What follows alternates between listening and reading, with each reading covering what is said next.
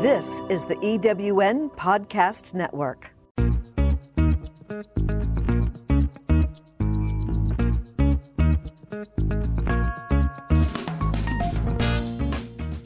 Welcome to Late Boomers, our podcast guide to creating your third act with style, power, and impact.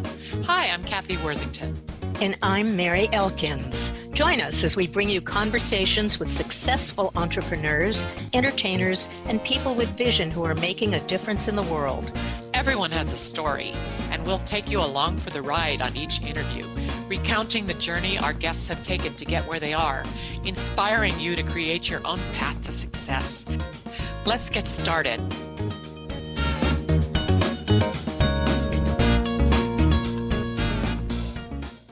Hello, I'm Kathy Worthington. And I'm Mary Elkins. Welcome to our Late Boomers podcast.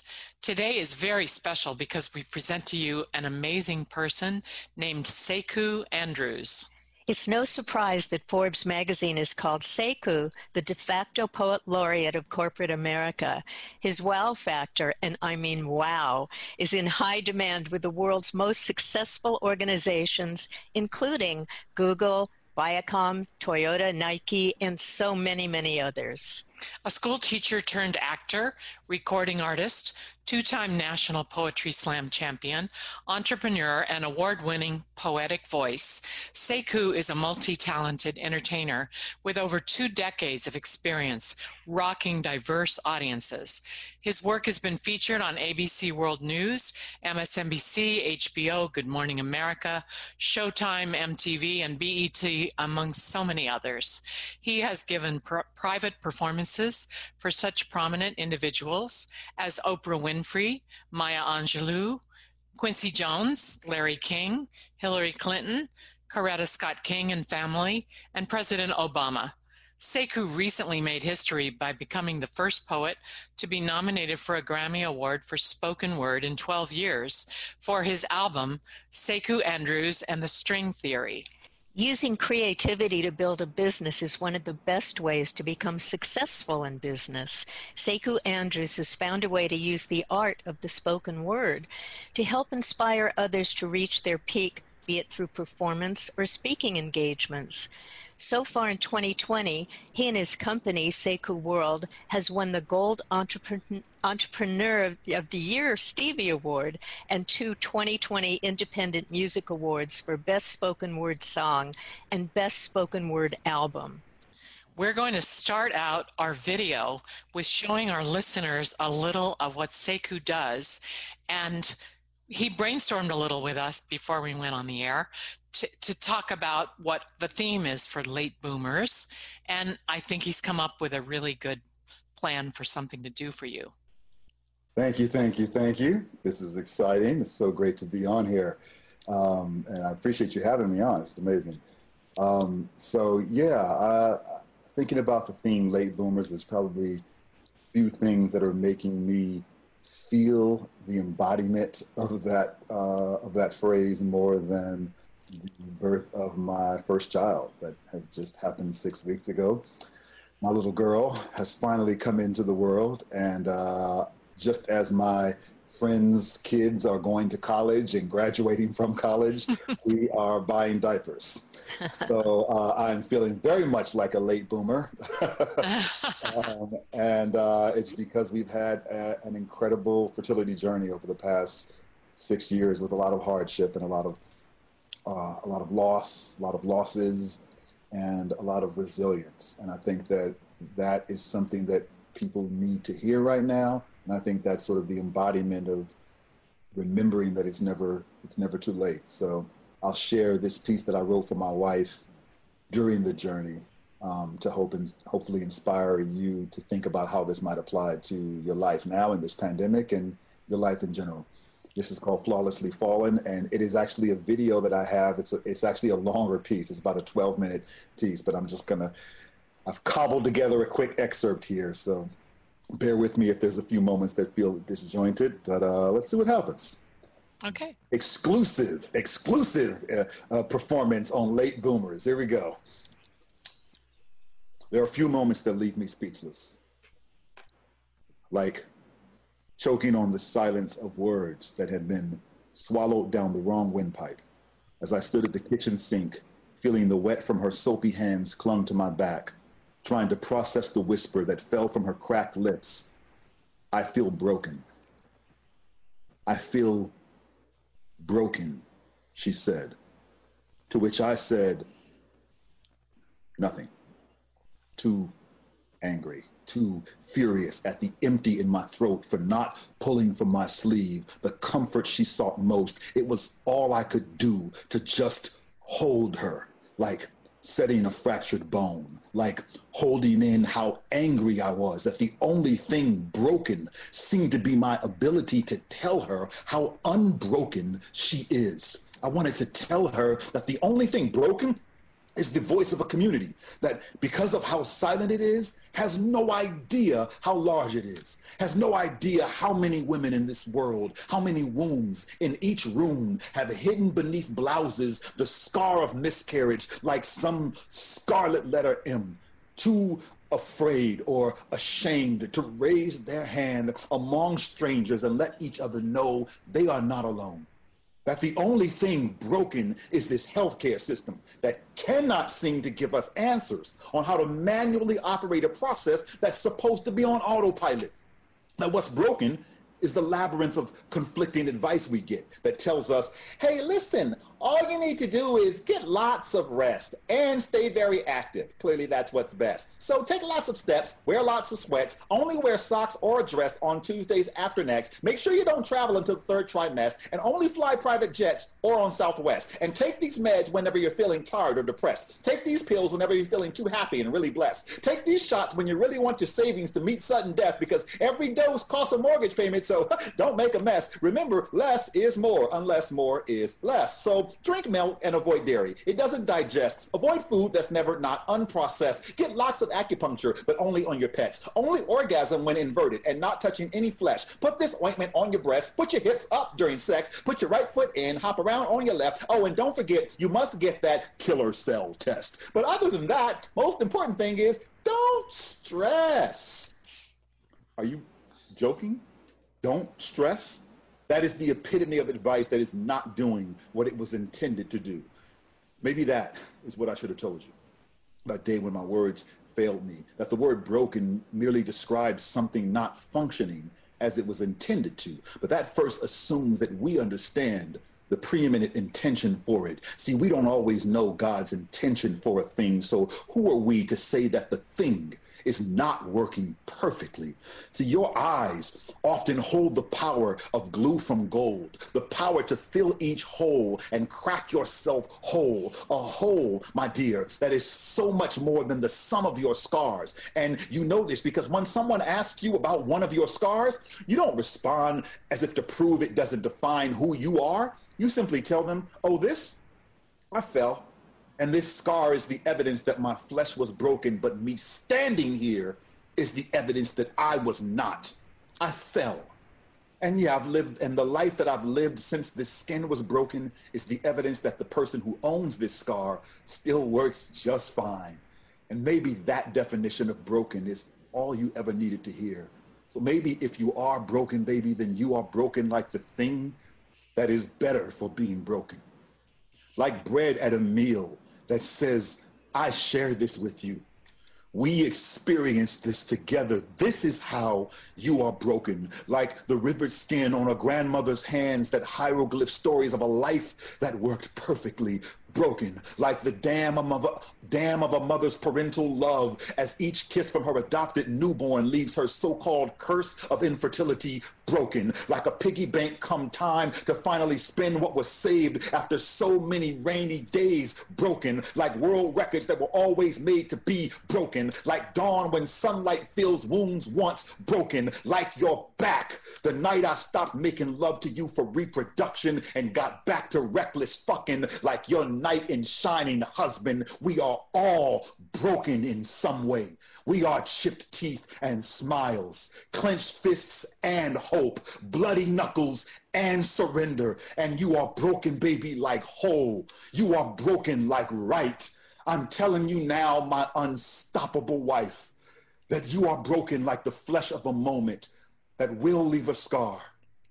And years from now, our child will sit on your lap and will reach up and touch your scar, like touching the angel wings hung above our bed, like touching the ultrasound pictures placed in our photo album, like reaching into your belly and touching that scarlet letter M on your womb that was unable to break you.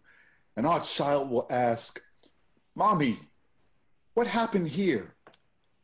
And you will smile at the amazing life of Get Up that brought you to that moment to be able to look lovingly at our child and respond by simply saying, I fell.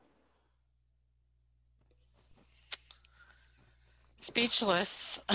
Oh, Not supposed to be speechless on a podcast. I am speechless as well. Totally, my tears are running down my face.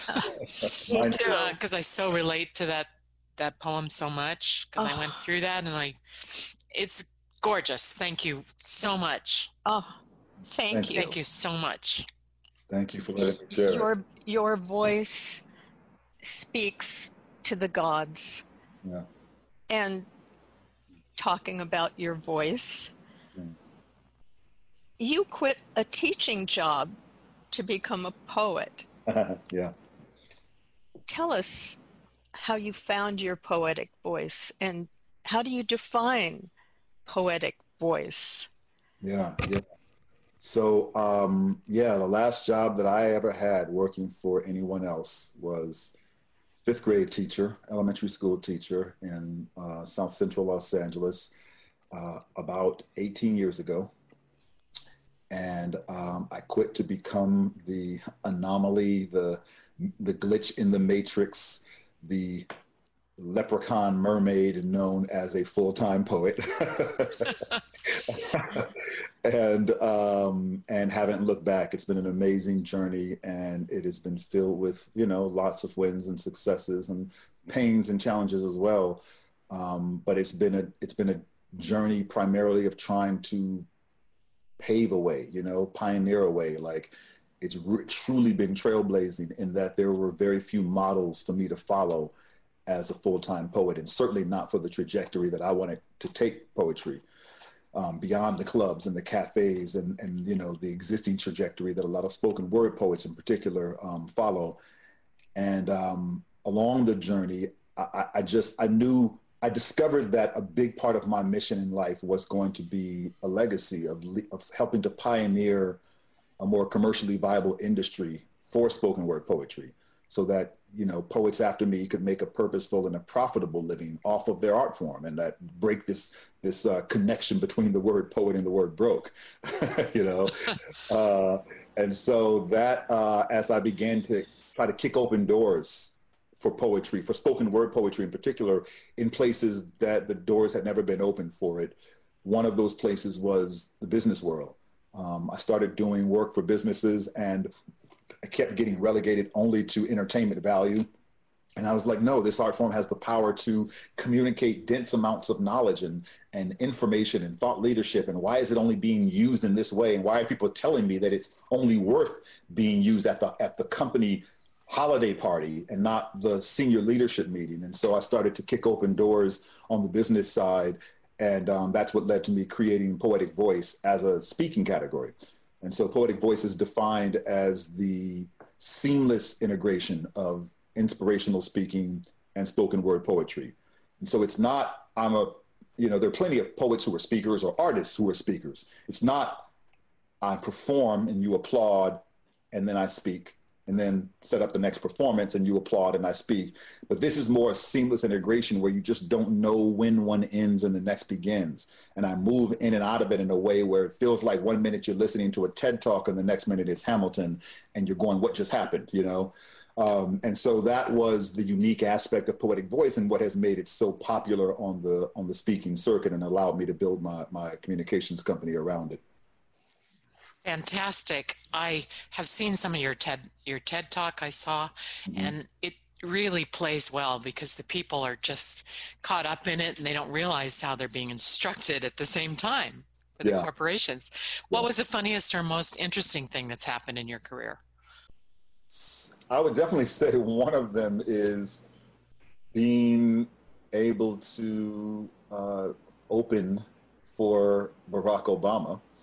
Ah, You know, there's a lot of when you're coming up as an artist, a lot of times you fill your bio with, well, I shared the stage with this person and I, you know, open up for that person and you know, a lot of times there's a whole lot of fake it till you make it this that goes on with that. You know, it's like maybe that person was in one room and 12 hours later you were on the stage with them or something, you know, and you're making these claims. But this was a really powerful moment where my creative partner, Steve Connell, and I, who often work as a duo, we had done an event for Oprah Winfrey for the party that she throws for Maya Angelou. And that was another crazy kill me now kind of moment where we were presented by Norman Lear as the gift of poetry to Maya Angelou. No pressure. For her birthday. So we were literally her birthday present of poetry. And we killed that show and got on Oprah's radar. And so when she was throwing her party for Barack Obama, we got this amazing call from the party, the event planners. And they said, listen, it was like a Friday. And they said, we were putting on the event. We're gathering the talent for Oprah's party. We're going to present the talent to her on Monday, but she has already told us that she wants you. So wink, wink, you're already really in, because the word she used was, if nothing else, I want my poets. and so, you know, we're going to be presenting all this other talent to her. And so we'll let you know on Monday. And then ironically, over the weekend, Quincy Jones' team called us and said, we want you for a Hillary Clinton party. And then we were kind of like in this weird, suddenly like this celebrity place where we had to figure out who we were for and come out publicly. And as a team, you know, I was for one person, my manager was for another person, one person was undecided. And so we ended up sort of saying, well, we have the relationship with Quincy. He's already a great friend. We were advised that we shouldn't do both. And so we ended up doing the party for Oprah, since that was the first ask. And we got on stage, we did our set, and afterwards Obama got on stage and he was just quoting us, and he was like Sekou said, like Steve said, we need to, and we were in the backstage like, oh my God, he's quoting us, this is crazy. So it was like one of those amazing moments of like, if you have to have somebody quoting you right after your presentation, having President Obama do that was pretty amazing. Wow. Tell us more about performing for him. Were you nervous when you were up there? Oh yeah. I mean, I always believe, and I teach that there's a certain amount of nervousness you want to keep, you know. I try not to ever completely eliminate nervousness, because I think that's what leads to you appearing canned. You know, we've all seen that presenter where it's like, okay, this is a good speech, but I can tell she or he has done it 1,000 times and they're just on autopilot, you know, whereas you can sense when a presenter or an artist is present and they're in the room with you and they believe something might go wrong. So they're aware of that. And you believe that something might go wrong because you can see them aware of it. So it leads to both of you being on the edge of your seat a little bit more. So we definitely kept a bit of that, probably a bit more nervousness than normal because it was such a high stakes crowd. It's a celebrity crowd. It's Oprah Winfrey. It's, you know, Barack Obama and Michelle Obama are right there. And so, you know, there's been these daunting moments that I've had in my life. And that was certainly one of them. Probably one of the other ones was, you know, having the Grammy nomination that we just did. Which was also connected to an Obama. Oh, yes. Because, you know, I got the first Grammy nomination for a spoken word poet for Best Spoken Word Album for the first time in 30 years. And unfortunately, I was going up against a little local act. You may have heard of her, named Michelle Obama. Yeah. And so naturally she took it. And of course, that was a great competition to have. So, you know, it just makes me think of like the trajectory that I've had with them over the course of my life, where I've been involved with them in these ways that they weren't necessarily aware of, you know. And I know you've been very involved with training speakers and people to find their own voice. And what advice would you give to up and coming performers to how to find their voice, and what would you tell them as a routine to go on stage, for instance? Oh, yeah. So, well, I think my advice to up and coming performers would be first, be dope. I always say that. Just be dope, be excellent, be amazing, hone your craft, be great. You know, there's too much crappy talent out there. And there's too much talent that have made it on everything else but talent. They made it on connections, they made it on commercialization and so forth. So first, be amazing so that when you make it on all these other things, who you know and so forth, you can stand on real strong talent. And then the second thing after honing your craft is trust in the power of your voice and the influence of your voice. Be conscious of of the fact that someone's listening to you. You know, someone is taking your words to heart. Art is a very, very powerful tool. And so someone is going to be inspired by you to do something. Be conscious of what you inspire them to do. And just remember the power of your voice. A big part of my mission is to help people to find their most powerful voice. And so that's why I do a lot of the training that you mentioned. I created a speaker training system, a communications training system called Stage Might, as in stage fright to stage might. And it basically helps people to understand how to be mighty communicators by learning the techniques of rock star performers. And so it's not, plenty of speaker training programs might say use an acting technique here or an improv technique here, but Stage Might is a system that was based completely off of performance techniques. It was based off of the concept that I have become a successful public speaker, but I was never trained as a speaker. I was always trained as a performer, and I used that in my non-performance communication. So I know how to craft messages like a songwriter that get them stuck in your head. I know how, I think you were just mentioning the I Am Awesome piece, right? That I did. Well, you heard that years ago, and people can still quote that to this day. I know how to use my body like a dancer. I know how to create authenticity using acting techniques. I know how to own the room and become distraction proof by learning how an improv artist think. And so I use the techniques of rock star performers and I create this step-by-step system called Stage Might. And so I think, if I was using a Stage Might technique to help people to control their nervousness, one of the things I teach is called the rock star ritual.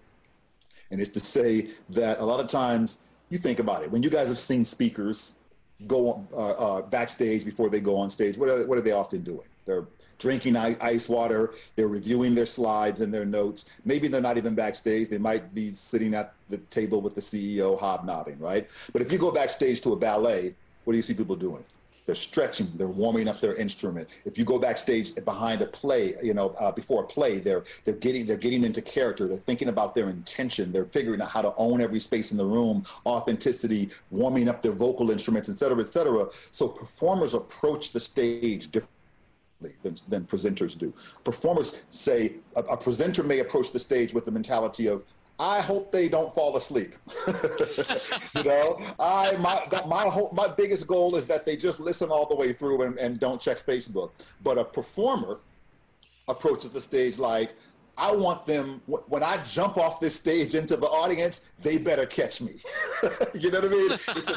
It's an entirely different level and standard of the type of engagement you're going to create with an audience. And so I go into every presentation, digital, Zoom, podcasts, on camera, big stage, small stage. I go into it with that mentality of I'm going to engage like a performer. And so I go through a rock star ritual before I go on stage that activates my emotional energy, that clears my mindfulness, that focuses my mental energy, my physical energy. I'm warming up every instrument that I have so I can create maximum impact and be as mighty as possible in all of my communication.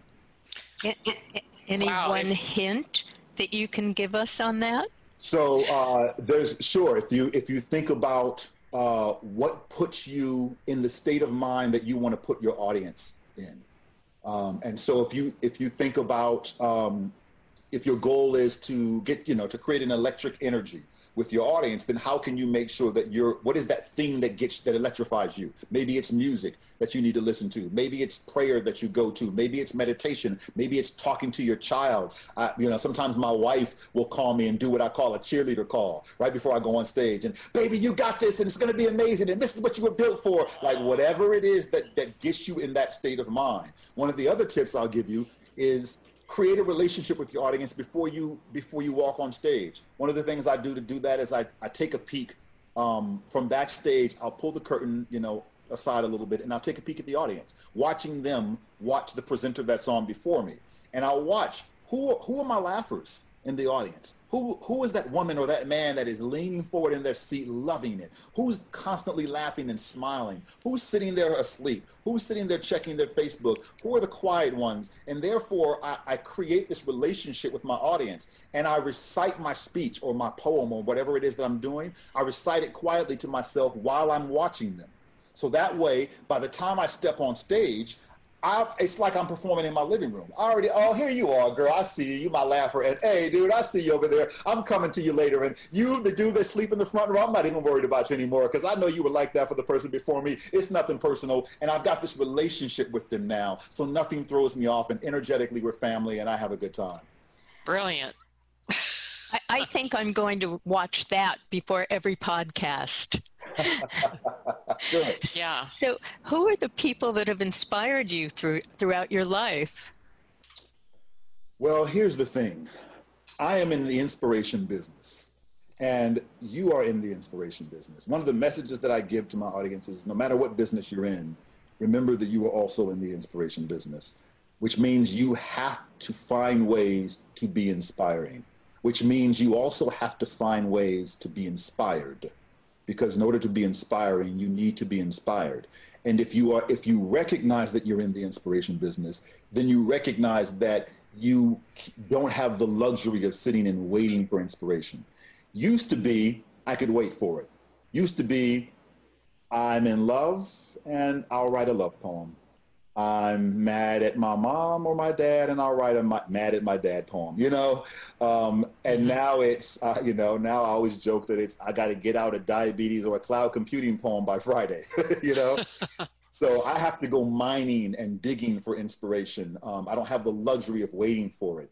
And as a result, I have to be active in finding sources of inspiration. And it may be something completely different today than it was before. So I have my general go-to, poets that inspire me, Amira Baraka and Rumi and Sonia Sanchez and folks like that, Maya Angelou. I have my contemporaries, contemporary spoken word poets who inspire me, the Steve Connells, the Andrea Gibsons, the Talame C's of the world. I have the singers and songwriters and artists and hip hop artists and so forth that inspire me, the Roots and the De La Souls and all of these folks. So writers, of course, inspire my writing. But then there are just that image of a little kid falling down and getting back up that might inspire my piece about resilience. Or it might be that image of, that mother holding her sick son in an emergency room and waiting for help. That might be what inspires a healthcare piece. So I'm having to constantly stick my antenna up and mine for inspiration and then store it and say, I was inspired by something today that I might use in 6 months, that might inspire someone in another 6 months, that might inspire the world in a whole way. That was a ripple effect that I was responsible for. And how do you store that info for yourself? Then it goes in your brain or your computer or a journal? All of the above. Yeah, that's what I had a feeling. Yeah, I've got tons of notes in my phone and tons of notes in my computer, and sometimes I'm amazing at organizing them, and other times, I'll sit back and discover something today that was perfect for a piece I wrote a year ago, and I struggled to figure it out, not realizing I had already had it in my computer. Oh dear, yeah, that's. So. Yeah. What are your favorite causes that you're working on now? What's the most pressing cause? Because I know you've been very involved with many. Yeah, well, certainly, I think the causes that I have been involved with over time, I've always maintained a commitment to education, coming from a teaching background. So when I left the formal elementary school classroom, I knew that I was not leaving the classroom. I still train people, I still teach people, I still educate people in various ways on just bigger world stages. I've always been, connected to environmental causes as well. And so I've done tons of organizations over the years that have been involved in environmental causes. Of course, social and racial justice, which is heavy on the mind right now, as usual. I come from two Berkeley Black radicals. My parents were involved in all of the revolutions and shaving heads and daishikis and Kwanzaa ceremonies when it was just 12 people in the living room. And so I come from that spirit of social justice and fighting particularly for racial justice. My very name means warrior, Black warrior, or fighter for Blacks, Sekou Andrews. So that's a big part of my experience and my continuum. And lately, my voice, if there's a cause that is new for me, it has been prison reform. I've become very interested in prison reform, and I'm just starting to use my voice now and to write pieces or perform for organizations that are working in the prison reform industry, because it's starting to just call to me as one of the biggest injustices that I'm experiencing right now. Wow. Good. And that's so important. Yeah. I think your voice could help reform a lot of people too. Yeah. Your YouTube video, Disruption, really gives the experience of just that, disruption. The whole world feels that right now with the pandemic. What would you say to us to help us cope? So disruption mindset shift is the speech that you're referring to, and it is that and DIY innovation have been two of my most popular keynotes that I get booked for every industry, every country and geography, every type of audience. Why? Because every organization, every company, every business and industry has been trying to figure out how to become more innovative and trying to figure out how to prepare for disruption.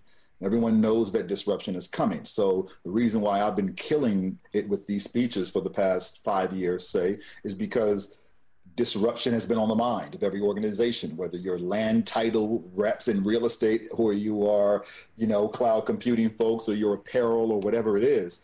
But what's interesting is COVID-19 came along and took people's 5-year disruption plan and turned it into a 5-month disruption plan, and now suddenly where they were already going and the types of things they were already beginning to think about, they suddenly had to put into action and execute on in a truly, built to change the tires as the car is in motion sort of way. And so I think that the biggest message that I give to people as I'm talking about disruption now and really having a disruption mindset is to help them understand how to have a resilience mindset and to really understand what resilience is, because everyone's looking at pivoting and adapting and shifting, and that's what that speech does. Is it talks about you have to sort of own disruption so that you're not afraid of it. You have to prepare for disruption so that when it comes, you can dance with it. You have to become disruption so that when it shows up, it's not this boogie monster, but you are as much a disruptor as the person that you're facing.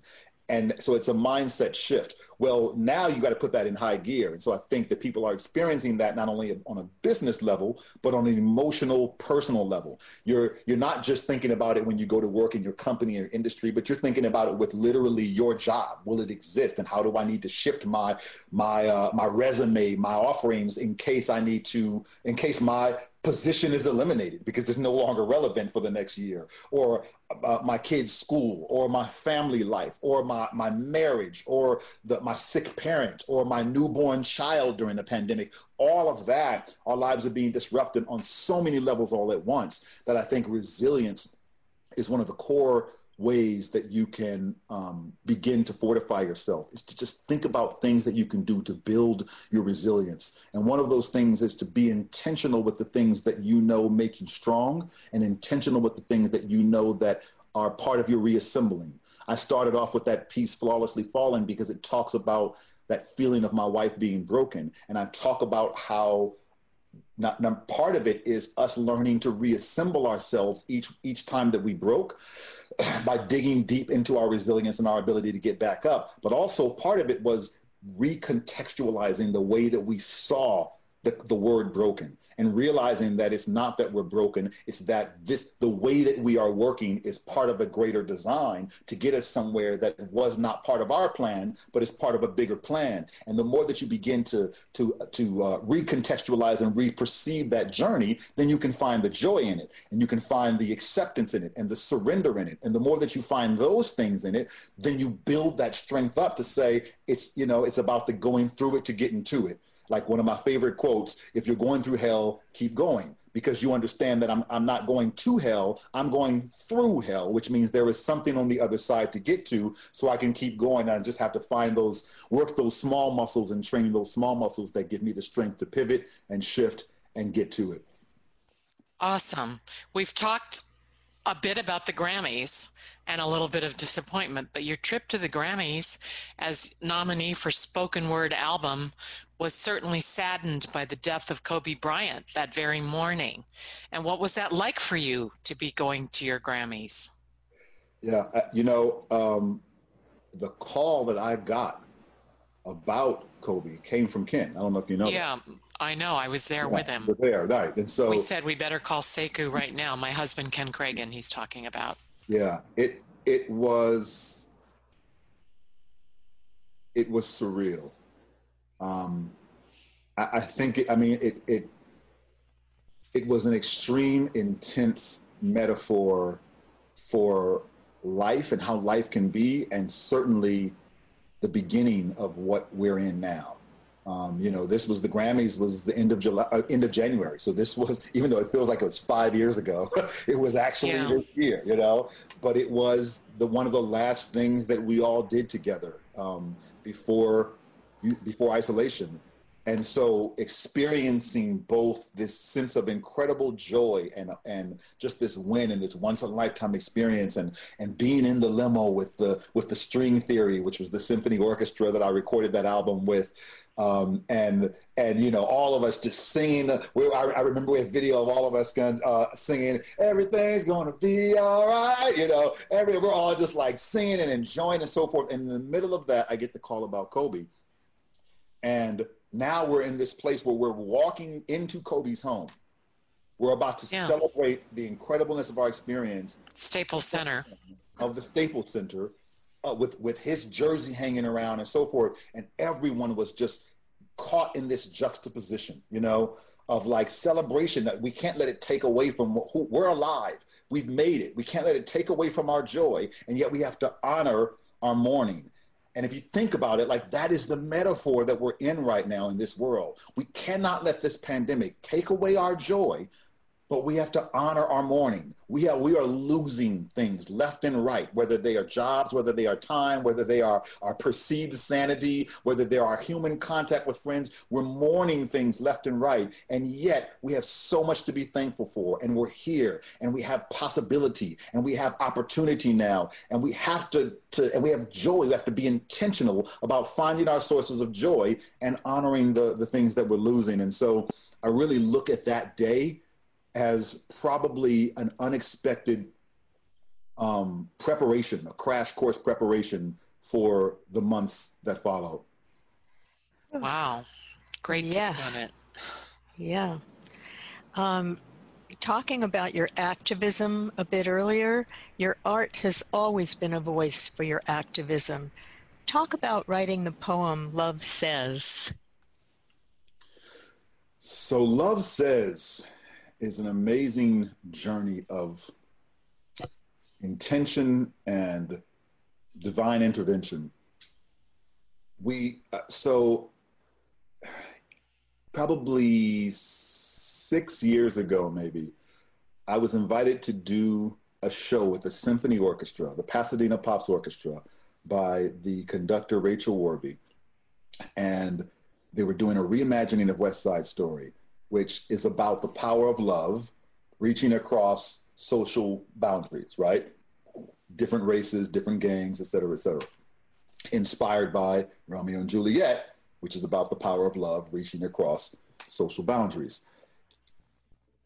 So we decided to have me write a piece that was about the power of love, reaching across social boundaries. And of course, I was bringing it into contemporary times. Well, what was happening during contemporary times back then was the Eric Garner case. And the piece was incredibly inspired by Eric Garner, the murder of Eric Garner, to the words, "I can't breathe," that were haunting us during that time. And so my piece culminates in the words, "I can't breathe," as you know. And then, then nothing. Then I just performed the piece here and there and so forth. Now fast forward to a year ago, and I meet the String Theory, a 50-person neoclassical symphony orchestra from Berlin, Sweden, and Los Angeles. And we fell in love with each other's work, and we decided to do an album. I decided to pursue a Grammy with that album. We decided which pieces were going to go on the album, and I was uncertain about putting Love Says on the album, but they fell in love with it. And so they were like, please put this on the album. And so I did. We recorded, they composed beautiful music to it. You have to check it out. It's on iTunes and Tidal and Spotify, everywhere. And we got the Grammy nomination.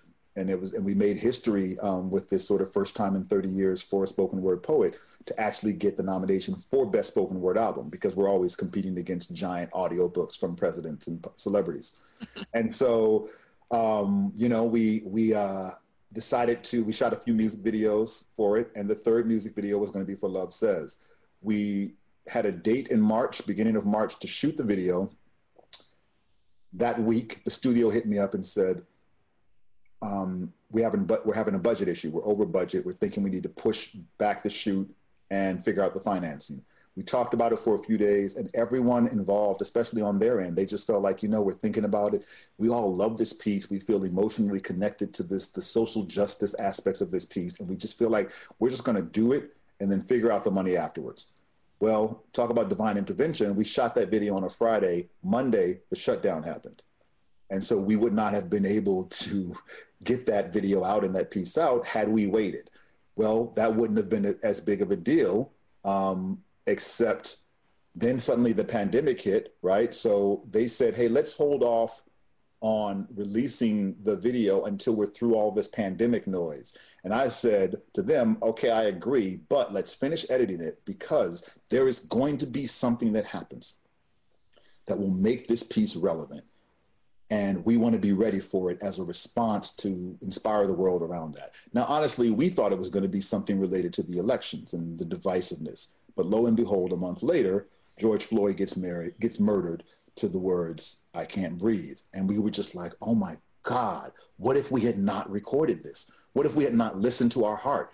And luckily we had this piece as a response, and we released it. And it celebrates the power of love, but also the complicated nature of love.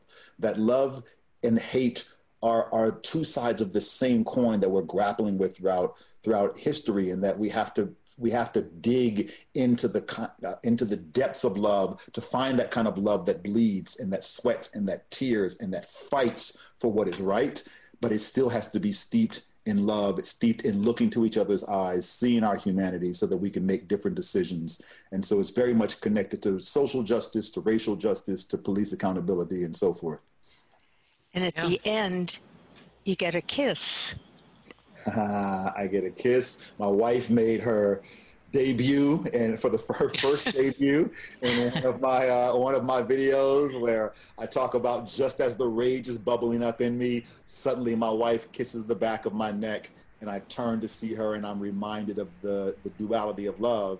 And we actually brought my wife in, and she kissed in the back of my neck, and it's one of my favorite parts of the video. It's really a powerful video because it's so simple and classic, black and white, words being projected, giant words behind me, as well as just words projected on my eyelid, and the word hate projected on my tongue, and just these really powerful visual statements that I think are inspiring people. We're getting great response.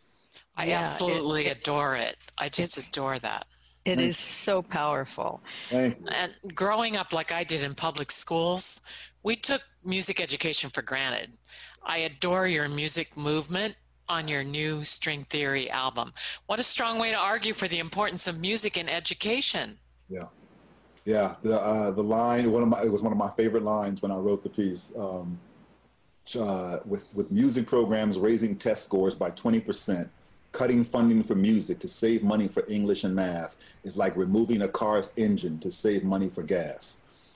Yeah. To me, it's like that sums up that sort of music and education component. And even Kathy, the music movement was also this divine moment because when I wrote that piece years ago, I remember I had just written it and I had a new manager and I said, I wrote this piece about the power of music and I want to be the first spoken word artist to hit the Grammy stage and perform like opening, the Grammy ceremony with a piece about music and perform it with all these amazing musicians. And I could see Stevie Wonder and Beyonce and Bono and all these people performing with me about the power of music on the Grammy stage. And then, unbeknownst to me, little did I know, the whole Grammy stage vision didn't happen, but then that piece gets on an album that's nominated for the first spoken word Grammy in 30 years. So, it's just, the power of words, man. You got to be very conscious about the words you say and what you put out there because people are listening, the universe is listening and you never know how it's going to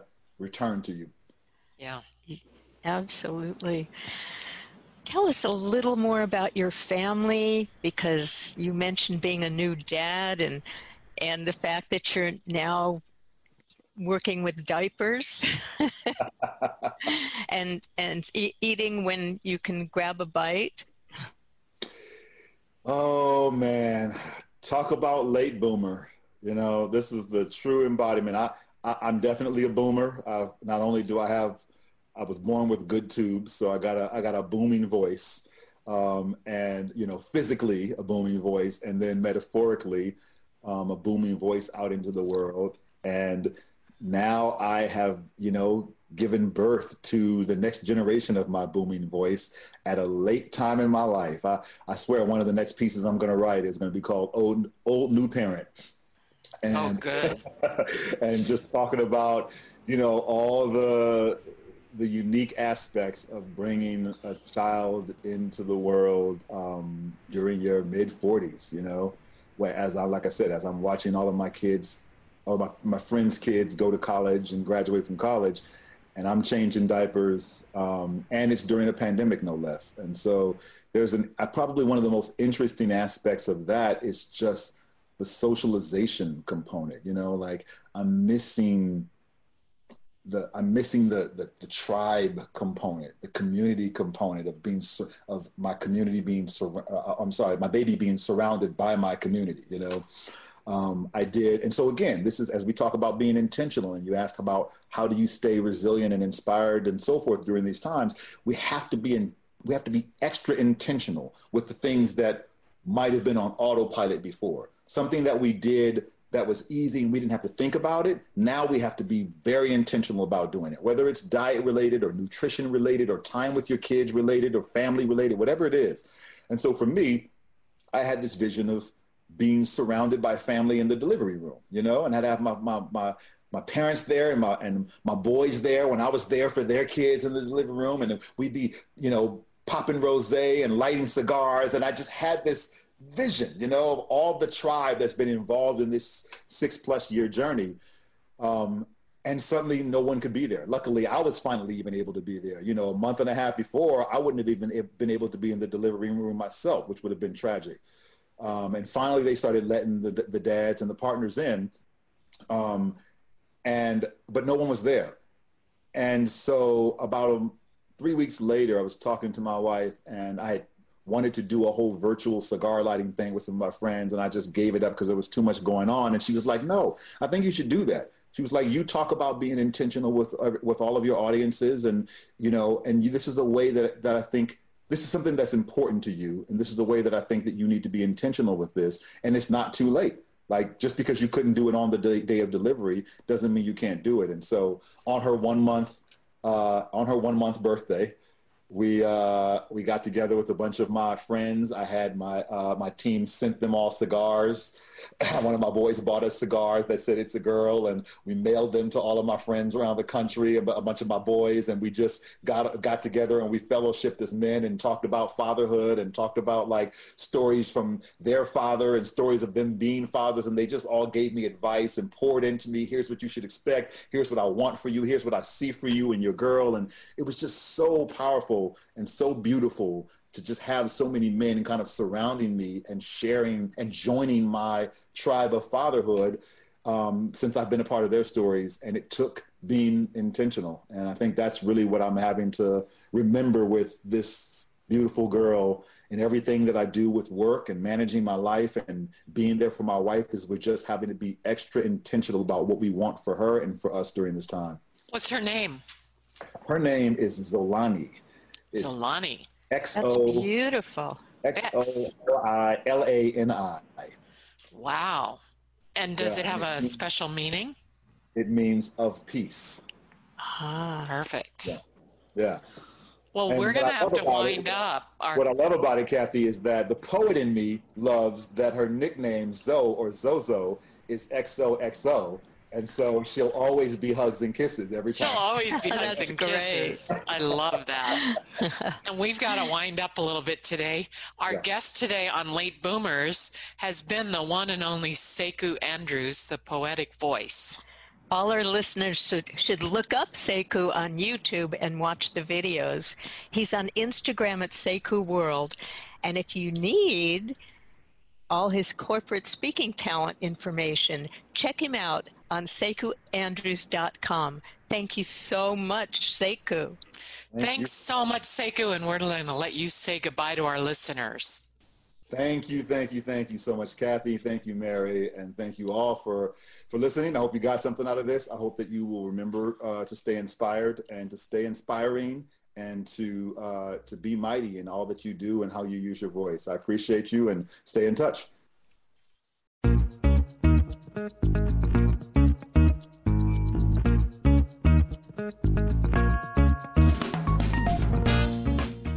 Thank you for joining us on Late Boomers, the podcast that is your guide to creating a third act with style, power, and impact. Please visit our website and get in touch with us at lateboomers.biz. If you would like to listen to or download other episodes of Late Boomers, go to ewnpodcastnetwork.com. This podcast is also available on Spotify, Apple Podcast, and most other major podcast sites. We hope you make use of the wisdom you've gained here and that you enjoy a successful third act with your own style, power, and impact.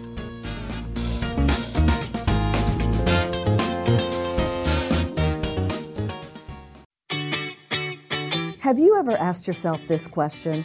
Why is it so hard to make a buck? I know I have. Hi, I'm Sandra Yancey, founder and CEO of eWomen Network.